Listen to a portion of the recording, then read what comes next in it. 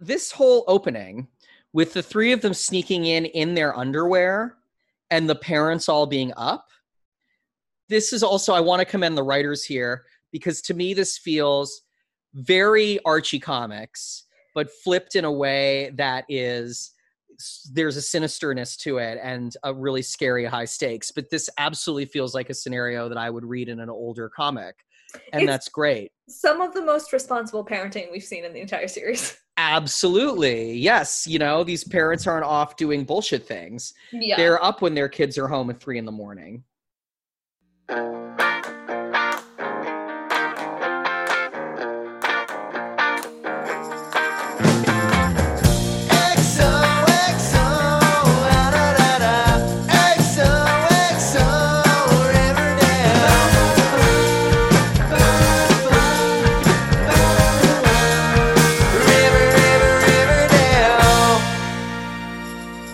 Hello, pals and gals, and welcome to another episode of XOXO Riverdale. And I'm Louis Pearlman, milady. Thank you for letting me go first. I did. I was very chivalrous with you. As I'm doing a reverse from last week where I felt bad. So don't feel bad. I was the one that set the race. So this is your favorite Riverdale podcast, hosted by the only two people that are still watching the show. It's true. Yeah, from our quarantine bunkers. Mm-hmm. And, you know, we are doing a watch along. We're 3/4 through season 4 right now. Is that it? Yeah, you know, and we're adults. We're way too old to still be watching Riverdale. We're far too old. I'm in my late 30s. Kate is in her early 30s. Yeah, but, you know, we're having fun. We're really having fun with it this season, I feel. I think so, too.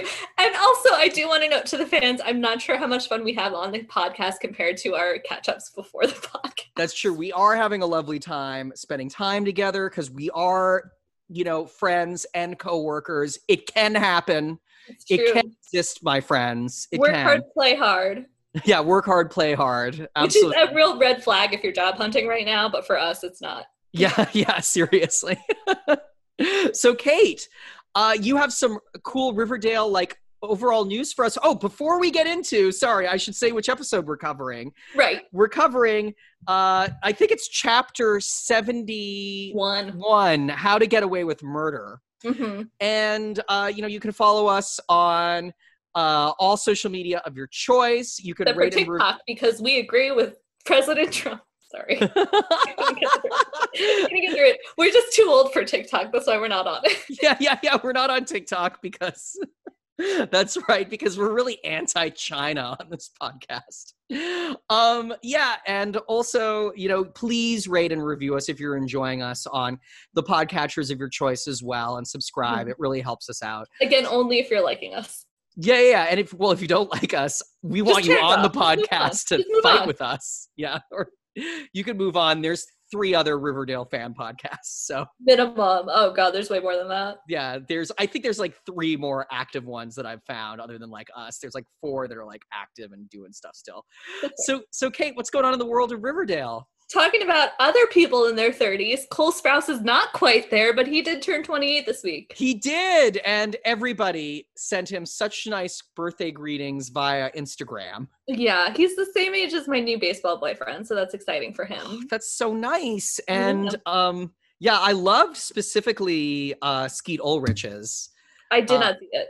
Oh, it was just really cute. It was about how much he loves animals and how he's just a wonderful person in the world, and it made me really happy. Also, Cole wished his brother Dylan a happy birthday and posted this incredibly weird picture of them in what looks like a child metal band from when they were like 4 years old. Oh yeah, that sounds. They can't be nice to each other, which is perfect, and I love it. What do you mean? Like they're just like they're just so mean to each other on social media. They're like Rob Lowe's sons to Rob Lowe. Oh yes, they are. They're quite bitchy to each other on social media. They're incapable of sincerity. Absolutely. Sorry, I get it. Yeah, I was like, did I freeze? Awkward pause. So Madeline is shilling for Fabletics. Yes, good for her. Yep, the line she is modeling is called Blossom. Yes, I saw that. It's cute enough. That's all I got. Uh, Great. Yep. And then I have a little community moment that sort of relates to Riverdale Mm-hmm. that I thought was fun in the moment, which Yeah, this is is Kate's community corner. yeah. So in the first season, Abed and Jeff get really drunk, and in the morning, Abed can't remember the title of the Breakfast Club, which Uh-huh. is funny. And then he's like, the scene ends with him like, I can't even remember who stars in it. Mary? And I was like, oh. And then he says Margaret, and then he says Molly Ringworm, and I'm like, all of this tracks. Yes. Like, yeah, her name is Mary on Riverdale, and Molly Ringworm is about right. Yes. She does a lot in this episode. We're going to talk about it. It's a lot. Yeah, we're going to talk about it. So let's get into it. Yeah. How to Get Away with Murder. First of all, how do you feel about this episode? What did you think about it? Write down a lot, but I don't know. I feel like there wasn't a beep story. There wasn't a B story? Yeah, like I felt like there were like little hints of like this could be something, and it's like no, we're just like all A story, and for an hour show like that's not great. Like if a sitcom can do a B story, then like this could have done a B story. Kate, we are going to disagree here. I loved this. But what was the B story? I thought that this was one of the strongest episodes of the entire series. Louis, what was the B story? Well, what I liked about it is that they did weave in other plot lines of the characters, but it was all framed within this major crisis that the currently core three are going through. And this is sort of what I wanted actually in the last episode. So I'm very happy they did it in this episode. It is nice that Archie and Veronica acknowledge each other. It's great that Archie and Veronica acknowledge each other, but we got plot lines, for example, about Mary Andrews. We got a really interesting, I think, dynamic plot line in the Lodge family this week as well. But it was all framed within this context of the fact that there's something really, really hard going on for these three characters. So I thought that this episode actually had a really sharp writing focus, and it treated its characters really, really kindly and smartly, which I appreciated because it wasn't bananas. And I think this episode actually it was one of the episodes that felt closest to me like season one. That is true. In a way that I thought was really good. Yeah. I think that at the end of the season, we will find that the people who we believe know about what's going on with Jughead does not track, though. As in, you feel that the writers didn't figure this out properly, or as in, we were wrong? No, and then I think the writers didn't consider things. Like, there's things where, like, if we agree that, like, oh, Archie and Betty know, then why are Archie and Betty having these conversations as though neither of them know? Totally. Like, they don't, like, if they both know, they don't need to be having this conversation, except for expository for us. And it just feels weird. I am absolutely keeping my fingers crossed that they plan this out properly and that the end of the season is going to come together like a well-oiled machine and we're going to have our jaws open. Yeah, we will see, because this show does not have a good track record of that being the case. Yeah, I have a little flow chart right here, a little Charlie Day things connecting about who I think might know about what's going on. And the answer is everyone or no one. Yeah, either no one knows or everyone. So yeah, let's get into it. Yeah, so Jughead opens with "This is the moment we've all been waiting for." Yes, and in a way, it has all been leading to this in this season. Yeah, but also let's just point out Jughead is narrating. Yes, and this has been a motif in the show before, where we thought Jughead was dead, and then he narrates. Yeah. So But I'm very interested to see how Jughead has escaped the Grim Reaper this time around. Yeah. I have a lot of questions that I think won't be answered. Sure. I did note that they drove to this party because Stonewall is 700 to 300 miles away.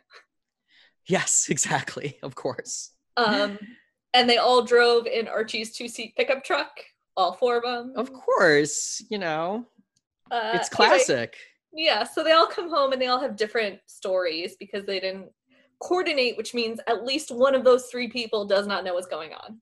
Yeah, and they're in shock and they're traumatized, so they don't talk about whatever is actually going on. Mm-hmm. And this is another thing about this episode. This puts the three of them, this sort of opening situation, puts the three of them really at their most, like at their lowest point. We've really seen them in the entire series, I would say. And they're most easily, they're easily manipulated in this episode as well. Yeah. And I like that. I think the stakes are so high here for the three of them. Mm-hmm. Yeah.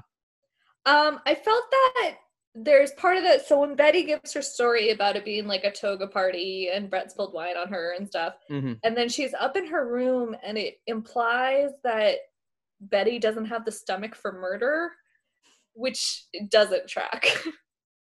Does it not track?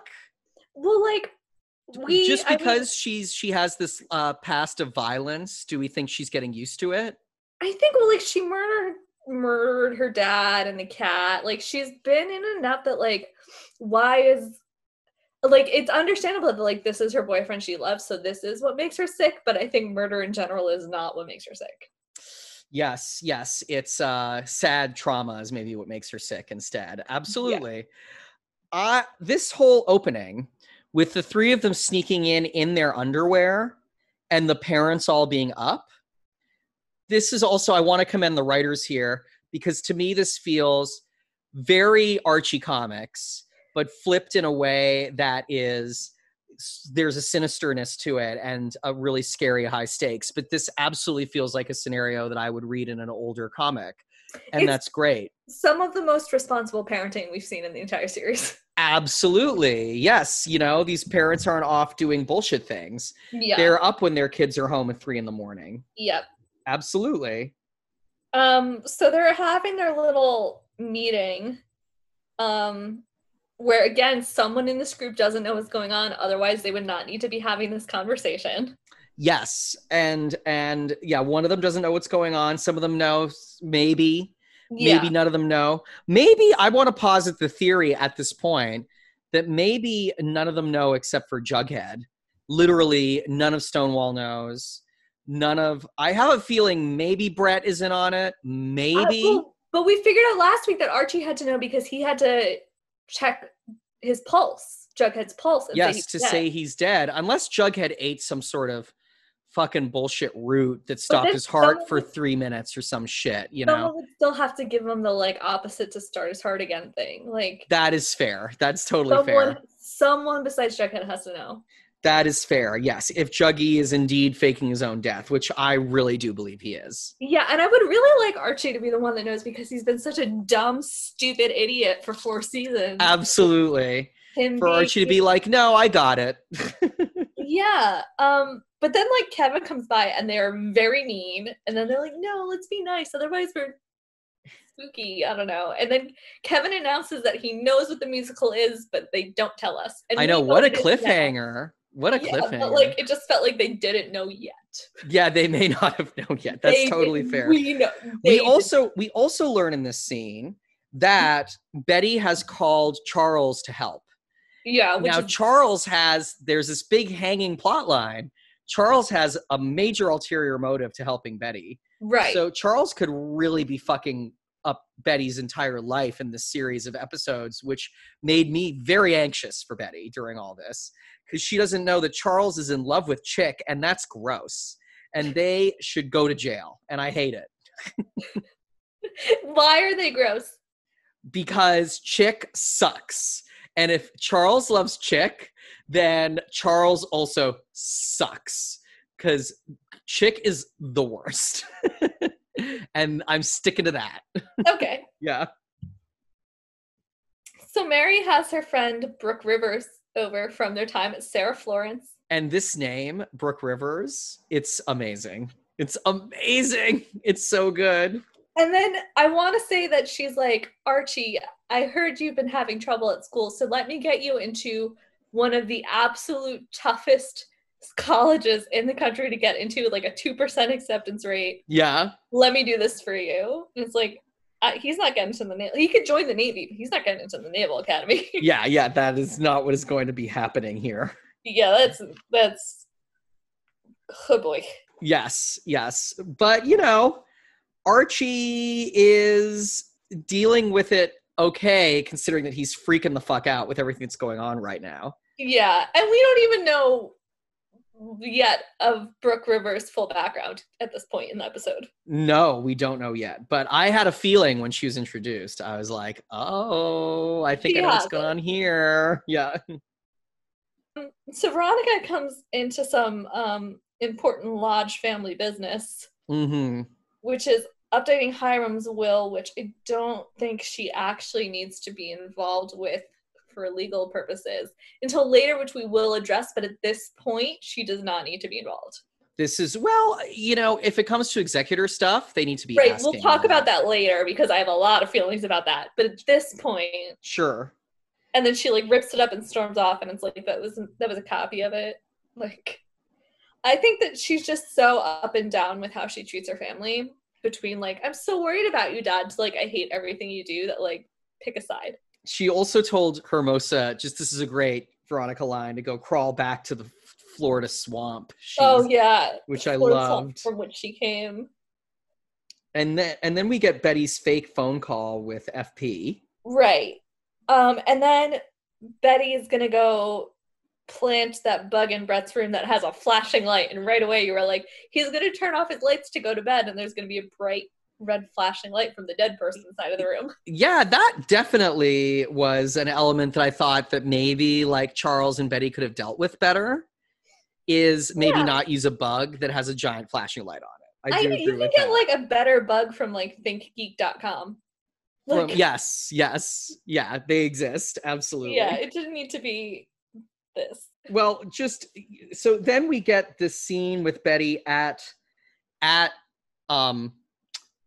Stonewall, and Betty is having this very, very tense scene with Donna, where Donna is just gaslighting Betty and completely deflecting. Oh, you don't remember what happened? Well, that's not what happened. And I found this scene really well played by the two of them, and really like sort of genuinely affecting and frightening and weird. I like Donna in a way I'm not supposed to. How so? I think she's like a really good villain. I feel like it's like I love her as a villain. Absolutely. I think it's like in Breaking Bad towards the end when Walt was just like so bad to his wife that you were like, I can't even support this anymore. But like half the country was still like, yeah, that bitch deserves it. Like I feel like Donna is Walt in this situation, and that I should be feeling bad for Betty Skyler.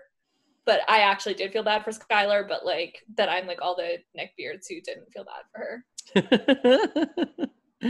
Well, you don't feel bad for Betty? I don't. I think she knows what's going on. You think Betty knows what's going on? Yeah. I don't know if Betty's in on it. I think Betty knows. Okay, I hope Betty knows. We'll get to my flow chart. Okay, great. I think there's one person I think doesn't know, and I think like everyone else knows. Yes, you think everybody knows except for Veronica. Oh, poor leaving Ronnie in the dust. Yep. But then, because then there's this conversation between Betty and Veronica where Veronica's trying to figure out, or I guess it's between Veronica and Archie. That's right. Figure out why Betty would pick up that rock with everything Betty knows. And it's like, so someone in this scene doesn't know what's happening. And then so maybe it's Veronica. It's Veronica. And then we bring it back to the Chuck Clayton plot line. Right. From season 1. And I like that. I think that's great to loop it back to that, and that being like a pivotal moment in Veronica's relationship with Betty. And it making Veronica have to sort of like parse through. Yeah. You know, I thought that was really good. And then we get to the scene with Betty and Evelyn. Yep. Where, thank God there's no guard around listening, because Betty just really incriminated herself in 17 different ways. It's totally true. But then, you know, Evelyn really has the upper hand on Betty and is totally freaking her out in this scene. Yeah, I always forget, too, that Evelyn's supposed to be, like, 30. Yes. And so, like, that adds a total different dynamic that I always remember in retrospect, because that actress doesn't look. Yeah, well. Evelyn's a grown woman. Yeah. And the whole thing is really creepy. And then Evelyn has a great line at the end of this scene where, you know, Betty tells Evelyn to go to hell. And Evelyn says, I'm already in hell. Yeah. And there's a place for you here right next to old Sparky and all the other boyfriend killers. Oh, I just love the writing on this episode. I think it's nice and punchy and really genuinely kind of frightening. I like this episode. I also liked that this was like one of the only shows that doesn't slightly romanticize prison. Absolutely. Yeah, well this show's dealt with in a very light teen drama way. Has dealt with the prison industrial complex. Yeah. Which is impressive for the show. Absolutely. Yeah. So Betty goes to Charles and is like, hey, what's going on? And Charles is like, oh, and I'm like, Charles.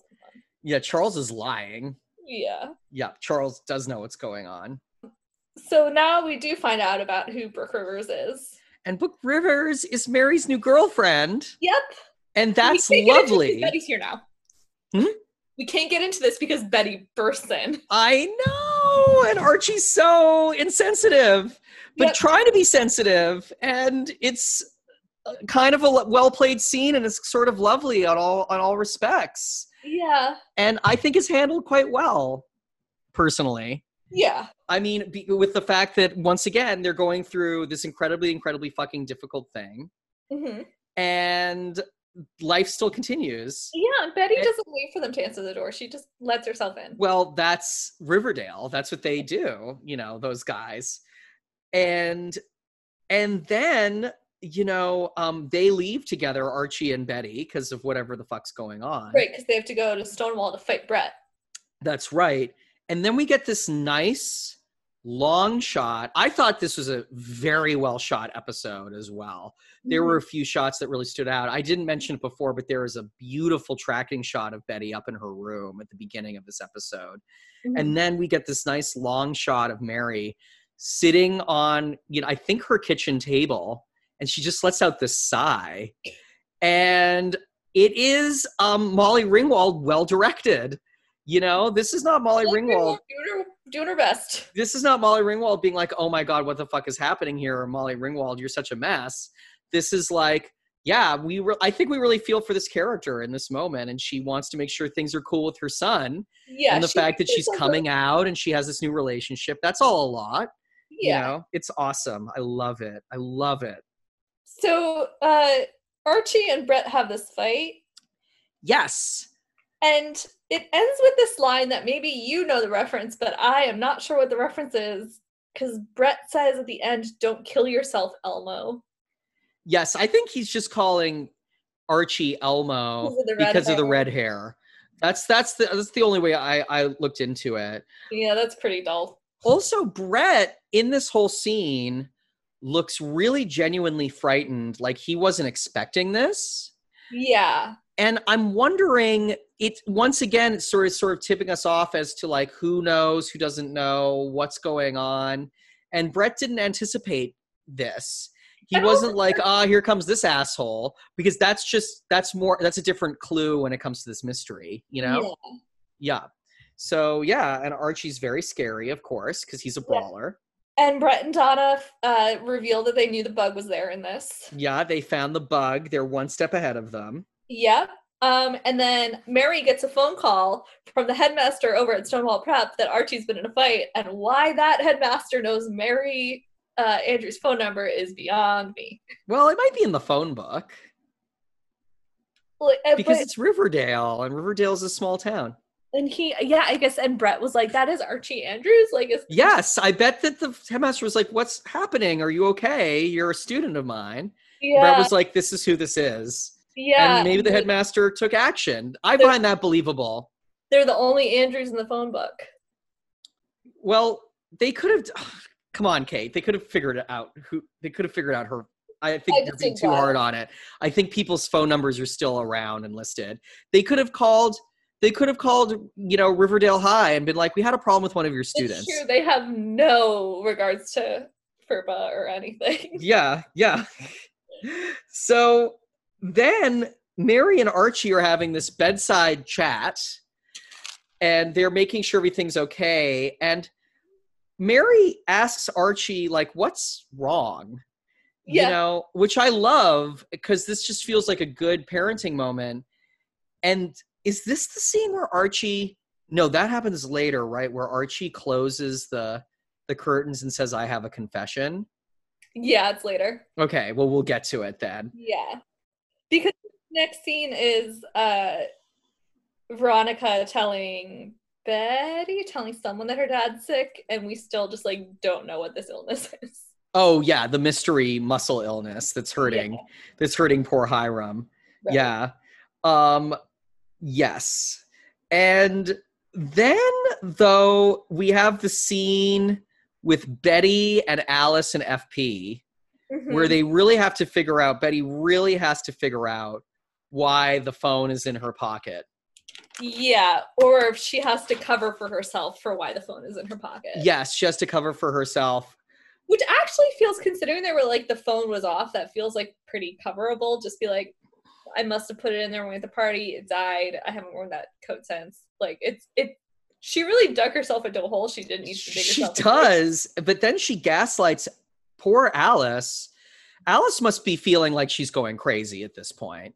Because Alice is a pretty good investigative journalist lady, and with all the lying that Betty's doing, but I'm seeing this in Maiden's performance. Like, it's just like step after step of her being like, oh my God, I'm like literally doubting all sense I have of reality with this situation. Yeah. And I like that so much more than Maiden 2 seasons ago being like, I love the farm, I'm crazy now. You know what I mean? Like, they're letting her play it grounded, which I'm into.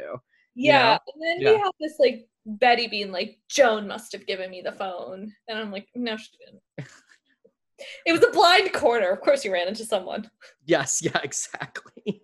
I mean, people run into each other in that corner all the time. It is just, like, that corner that everyone knows you're going to run into someone if you're not paying attention. Yeah, it's Stonewall Prep, absolutely. Yeah. So Hiram really just... his dying wishes for Veronica and Hermosa to get along. And I loved this scene. I like it when Mark Consuelos is allowed to play quiet and genuine. But then Veronica is now agreeing because Veronica doesn't have a landing point. She just fills in the blank where she's needed. Yeah, I don't know. I think that this is hard. I think that this is probably a really hard moment for Veronica, where she's like, I know I need to hold my sister at arm's length because she's really a soap opera crazy. Mm-hmm. But I do need to work harder to not be so, aggressive towards her. There's other tactics. And I think this is Veronica coming around to that. You know what I mean? To the best of her ability. Yeah. And then they found the bloody rock. Yeah, and more exciting, Jellybean's alive. I wrote that too. I'm so happy Jellybean's alive. Good for Jellybean. Because we haven't seen Jellybean since Halloween. Nope, and the only reason she's here is to talk about Halloween a little more. No, totally. Isn't that so funny? Yep. And then she has the fake blood.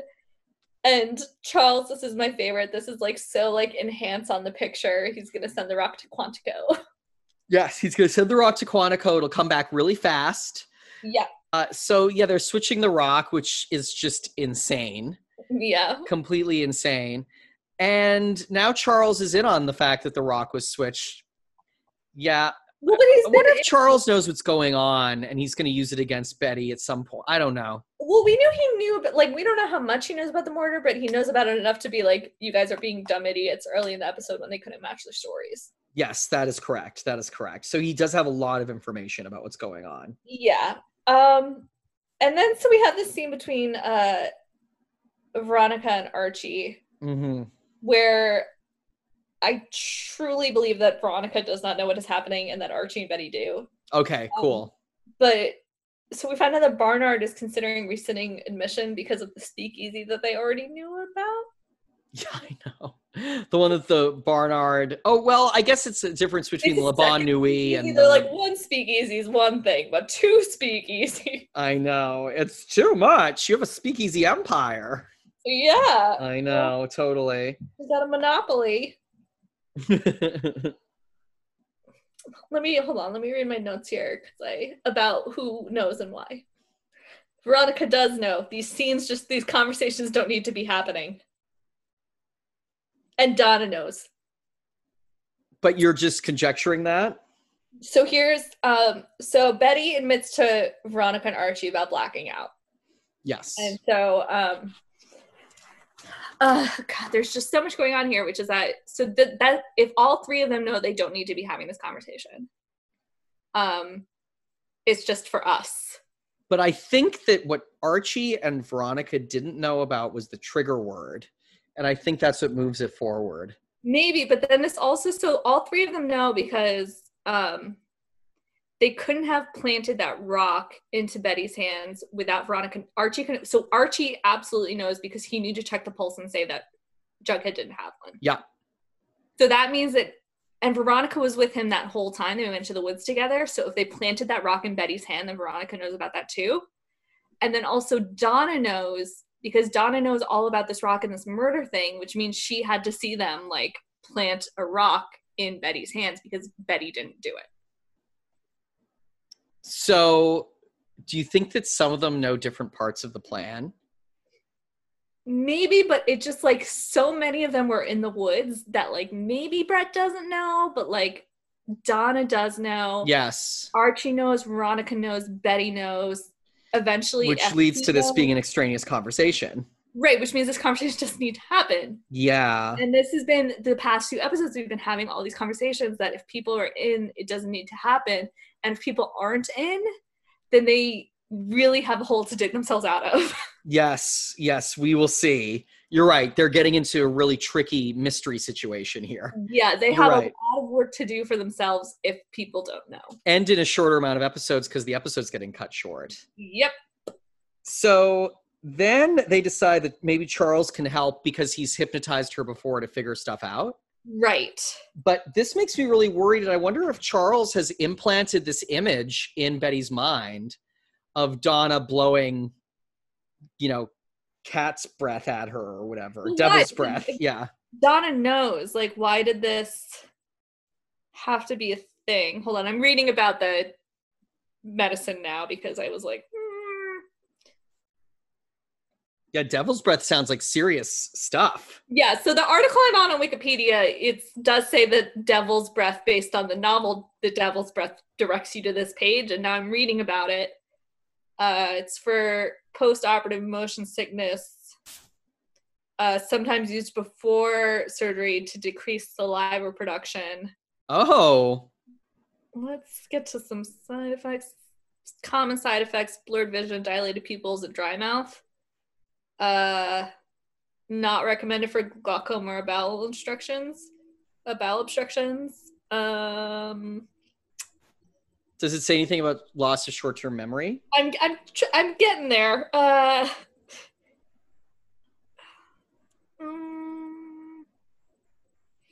It's from the nightshade family, which have been known to be used for the hallucinogenic effects, but not. It's just from that family. It's not necessarily for this.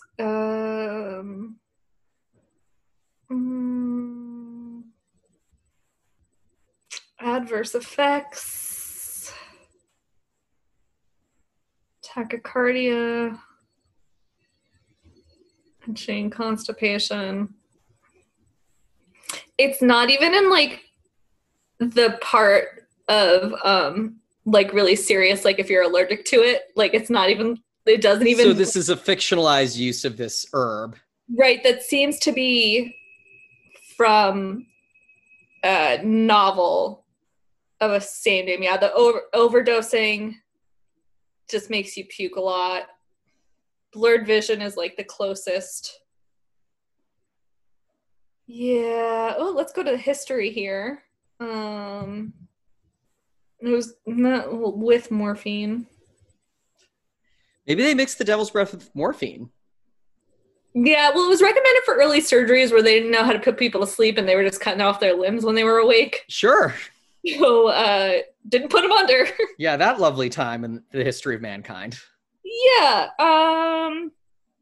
could, like, it used to maybe be used for hallucinogenic properties, but not really clear if it ever was. Yeah, the only history of it has been when it has been cut with roofies. Claims that hyoscine, which is what it actually is commonly used in crime, have been described as exaggerated or even implausible. There we go. Aha! So it's a Riverdale plotline. It's from a exaggerated novel. and implausible, and from a novel. Yet then Riverdale did not follow through on. Great. So then we get Betty and Donna confronting each other in the field. I love these like sexy, like will they, won't they scenes with Donna and Betty in the woods. Me too. I like them too. And I once again think they're very stylish. Yeah. And doing what the show does best. And Betty says to Donna, "You blew devil's breath in my face." And that's an amazing line. Yeah. And Donna says, "You'll never know where the body's going to be found," which means Donna knows where the body is. Absolutely. But why don't they know where the body is? They both know where the body is, and they're having this conversation for no reason. Yes, because that doesn't make any sense, right? Because Betty saw the body. Yep. Unless the Stonies dragged it away after they ran away or whatever. Which means they all know Jughead's not dead. Yeah, totally. So many people know Jughead is fine. Who are they who is this for? Yes, we still don't know. Is it only to like take down the powers that be at Stonewall? Is it just for the Board of Shadowy Figures? That could be, because they are assholes, those guys. And like it seems like Brett maybe. But Donna, I really hope Donna's the bad guy, because I love her as the bad guy. but I also like the idea of her playing bad guy so hard and then being in on it the whole time. Definitely. I would be cool with that too, for sure. Yeah. For but sure. I think Donna knows. And then so the gang decides, well, Archie and Betty decide that FP needs to find Jughead's body, which means now FP isn't on it. Yes, which we still don't know exactly why. Exactly. Right. Yes. Donna says, but the scene before, "You'll never find the body." And so they're like, okay, we're going to find, quote unquote, the body. Yeah. So FP finds the body. Mm-hmm. And then we've got this corpse. Mm-hmm. And definitely that whole scene, Betty and FP are in the room with Jughead's corpse, and they don't seem that upset.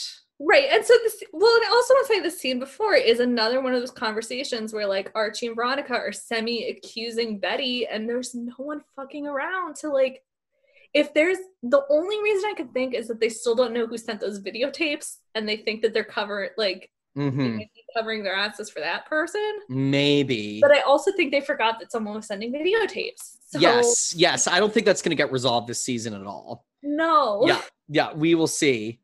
And then we have the scene with Mary and Archie. Wait, but I want to go back. So now I'm so sorry. I didn't mean to cut you off. I'm being so unchivalrous. The coroner is in on it too now. The entire town it's like when there's like that story. You mean Dr. Curdle Jr.? Yeah, there was that thing in like the 50s where there was some guy who was just like a menace to the town, and like in broad daylight in a crowd someone murdered him, and the police was like, "Who did this?" And the entire town was like, "We don't know," because everyone hated him so That's much. Partially the basis for the plot of Nightmare on Elm Street is that story. Yeah. Right, and that's almost like what is happening now is like literally everyone knows, but who is the town police who's trying to solve this? Like, who is that person? Yeah. The story is, who are they trying to? Yeah, I guess once we learn who's getting tricked is when things will solidify, either in a way that's satisfying to us or completely unsatisfying. I have a feeling it will not be satisfying. I know. I want it to be satisfying so much because I'm really enjoying this season, to be honest. Like, certainly I like it more than season 3 and season 2. Now that the season's calmed down and is focused on its plotline, I think it's a good season. So I want it to succeed, you know? Yeah, I'm making a list right now of the people who we think don't know. Sure. And it's like Donna, and that's it, right? No, I think Donna does know. I think Brett, Alice, Hiram and Hermione. Poor Alice. Poor Hiram and Hermione. Hermosa. Yeah, well, Hermosa doesn't need to know. She needs to go back to her Florida swamp. Possibly JB, but JB's not a real human, so whatever. Yeah. And then I feel like last week we were kind of up and down about whether Cheryl and Tony knew. Totally, who are not in this episode. Right, and whether and Kevin is a question too. I don't think Kevin is factoring into this plot line at all. Yeah. I don't think he is. I'm sorry. Yeah. But yeah, so I made this list so we can follow because this episode started and I couldn't remember, and then it was like, and then like the whole episode, I was like, great, they know. Totally. So this is the scene where Mary acknowledges the trauma that Archie's been through in a very good mode of parenting. Like she's doing the right thing. And Archie... I just thought of another fucking annoying thing. If Dr. Curdle knows and FP knows and Betty knows, why did they do the dramatic drawback of the... Yes, well, for us, absolutely. For us, and it looks like Jughead on that slab. And it is Jughead, he's just not dead. He's under a lot of makeup? I somehow self-hypnotized himself? Everyone in the room knows he's not dead. So they're just lying him on the slab? And then do you think that they staged that so that Donna and or Brett sees it? Because they bust in. So I think that what it is they have the body covered like that, so when FP and Betty go in, it looks like there's a body, and that it will still be there like that when they leave. But Brett and Donna coming in like fucked up when they were all just like having a fun conversation because they missed their friend Jughead. But Donna does know. The question is if Brett knows and what Brett saw, because if Donna saw it, then like who fucking cares? The scene didn't need to happen. That is true. You're right. So then Archie's on the bed with his mother. Did you know that? Archie's on the bed with his mother. And Mary is being a good mom in the scene. Once again, much better Mary writing here than we've seen in the past with Mary. Mary writing, not Mary acting. She's fine, though. She's I'm not going to say that she's having some sort of turnaround and all of a sudden Molly Ringwald is good, but clearly Molly Ringwald is being better directed in this scene. You know, maybe Molly Ringwald has some bad takes here, but the director or the editor doesn't use any of them. Like in that episode where Molly Ringwald turns and it's a nightmare. So this is better. And then Archie says, Mom, I have something to confess. And then he closes the curtains, which maybe means that he doesn't want Betty to see that he's doing this. So does Mary know everything now too? Should I cross her off my list of people who don't know? Yeah, Mary knows if Archie's confessing, but we don't hear the confession, and that's fun. And I love it. Yum, yum, yum, yum, yum, yum, yum. So now we can talk about the Veronica and Hermosa being the executioners of the will and what a bad idea that is, and that he should get a third-party executioner. Or it's an executor. Executor, yeah. Yes, the Mijas are his co-executors. What a bad idea. But then, yes, and then this is the one part of the episode that I personally wasn't that into. When Hermosa says to Veronica, no one defers Barnard. I wrote that down too. Yeah, like what? Like I will also say that here in the year 2020, I bet a lot of people are because they don't want to start their freshman year remote. Absolutely. And I'm sure there's reasons to defer Barnard. Oh, all the time. Yeah, people defer all the time for so many different reasons. Cut back to Betty in the forest, back in the forest with Jughead, where she's wearing Jughead's old jacket, which is lovely. With Donna, yep, she's wearing Jughead's jacket. And she's going to take Donna down with her. Yes, because she's the ultimate wild card. She's this daughter of the Black Hood who's training with the FBI. Yeah. So you better fucking watch out. She's coming for you, psycho bitch. Right. Love all of that. Love it. And they need to do... they need to get a step ahead of the preppies. So I think they are now. Yeah, is to find Jughead's body, but Donna knows where it is, so they're getting ahead of Brett. Apparently, yes. And maybe Joan. And then now they're just waiting for the preppies to make their next move. They are, and that's the end of the episode. It is. Once again, 4 stars from me, 2.5 stars from Kate. Didn't love it. Yeah. So, Power and Crush list. So my power list, it's just that so many people know what's going on. I have Betty, Archie, Donna, and Veronica. For power? Yeah. Yes, I have Donna and Charles. Okay. Especially Charles, because he's definitely the master manipulator here, that we don't know what's going on here. Yeah. And it might throw a real crank into everybody's plans, you know? How about for your crush list? Hold on. I have another person who I think doesn't know what's happening. Who? The Board of Shadowy Figures. Yes, they definitely don't know what's happening. And this might revolve around them, for sure. Yeah. So I only have 2 people on my crush list this week. I've been having trouble week after week. Well, this has not been a very crushable few episodes. No. So Yeah. I have Archie because I think Archie super knows and that he's being smart for the first time in years. Yes, I also have Archie. So I'm giving that to him, and I have Donna. Ooh, because you love her, because she's so evil. Yeah. Awesome. I have Betty Mm-hmm. and Veronica along with Archie. Okay. Because underwear. So I wasted too. I'm like, good for it. I don't. Okay. So next episode. To Die For. Oh, I love that movie. I have not seen it, and I have wanted to. And then there was like Ricky Lindholm recently was like, "What's another movie like I, Tonya?" And it was like the #1 suggestion, which made me want to see it even more because I love I, Tonya. Yeah, To Die For is awesome. Yeah, it's not streaming anywhere. It's from '95. Yep. Gus Van Sant and Buck Henry. Yep. So a great pedigree, and Nicole Kidman is the lead. I love, and she might be my favorite actress. Yeah, and she's awesome. Joaquin Phoenix and Matt Dillon, who are like not Nicole Kidman, but like our names.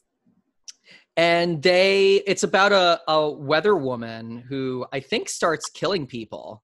She hires Joaquin Phoenix to right. to kill Matt Dillon, who's her husband. That's right. I saw it when it came out, so it's been over 20 years now. Yeah, it's been right. Yeah. So yeah, but I remember just loving it, and I may rewatch it again in anticipation of this next episode. Yeah.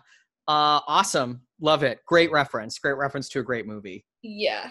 Well, this has been another episode of XOXO Riverdale. Yes, thank you, Angeline Mercado, for editing us so beautifully. And thank you to Louis Aronowitz, who composed our theme song for us all those years ago. Indeed. Once again, if you're enjoying what you're hearing, you can rate and review us on any podcatcher of your choice. We would love it. That would be just chef's kiss for us. And you can interact with us via social media, Instagram, Facebook, Twitter. We're on it. TikTok, absolutely not. We're putting America first. No TikTok from us. Well, we're on Vine. We are on Vine. It's true. We're on Vine. Yes. Find us on Vine. Yeah. Remember Vine? I sure do. It was the best.